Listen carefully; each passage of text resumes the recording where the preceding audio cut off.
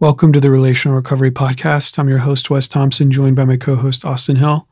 Today, we're in part 3 in our conversation on transitions and decisions. We hope you enjoy.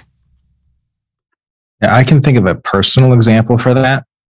That was really confusing for me.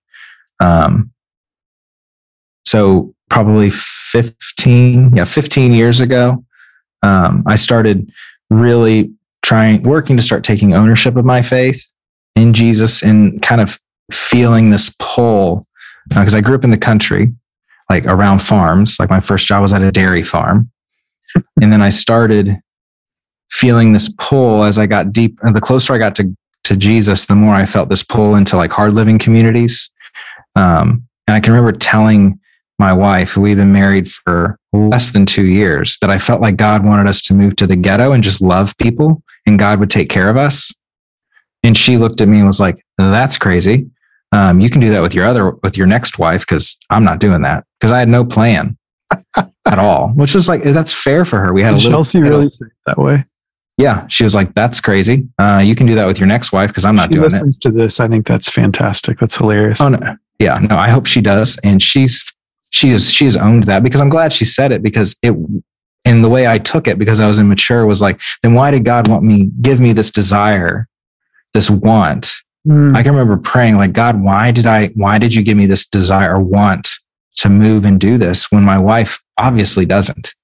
When in reality, what my wife wanted was a plan, a way to protect and provide for her, which, that's kind of my job as her. It's a job as us as a couple to figure out how do we identify each other's needs. Yeah. And me coming in with no plan to not giving her even any context as to how God was moving in my life or what I was hearing and what I was praying about. So my desire wasn't wrong. How I went about trying to get it was. And I think that's the breakdown. That's what was not wise about what I was doing. The desire was from God. How I was going about trying to get it, not smart or wise at all. Yeah.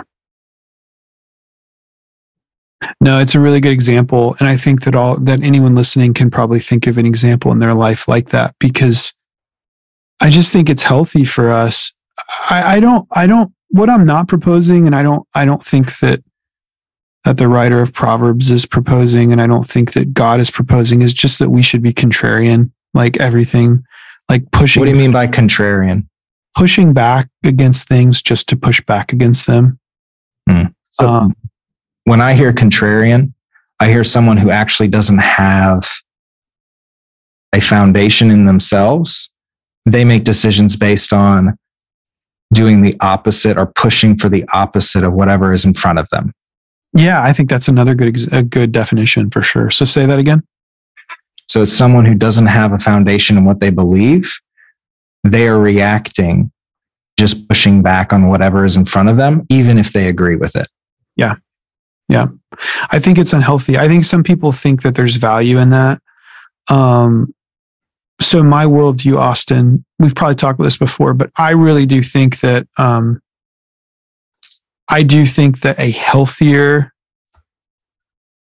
just believe this. I think a healthier soul is one that's more receptive, and an unhealthy soul is one that's more reactive.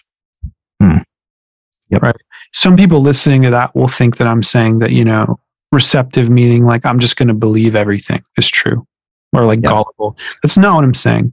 I'm saying, receptivity to me is more about being open and being curious and being compassionate, listening to others.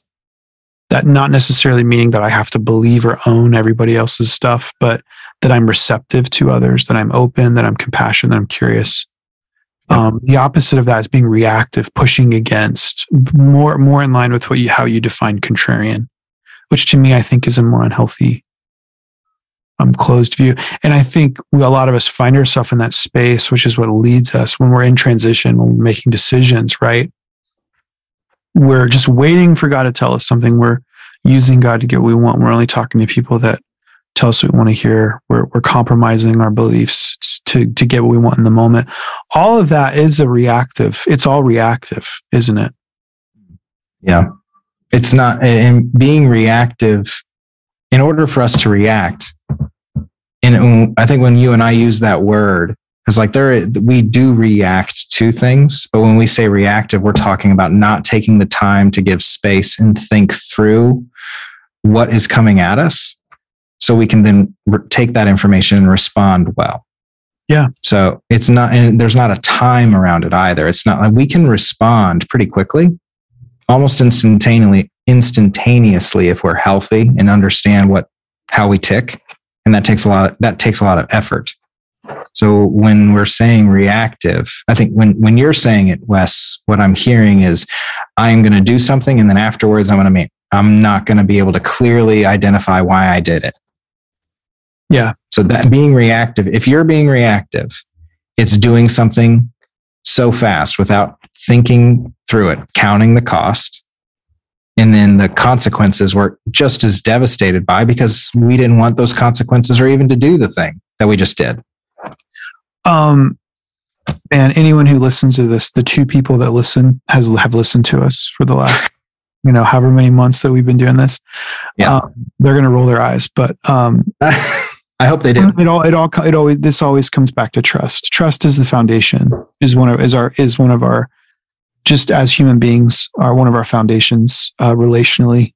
And Jim and Rich, when they talk about health and unhealth, if anyone's read The Relational Soul, and they've coached us, they talk about how when our soul becomes more healthy, we become more receptive, and they call it receptive trust, right? The ability to trust, the ability to be receptive.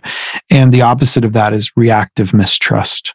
Thanks for listening to this episode of the Relational Recovery Podcast. We'll be back tomorrow with episode 4 in our conversation. We'll see you then.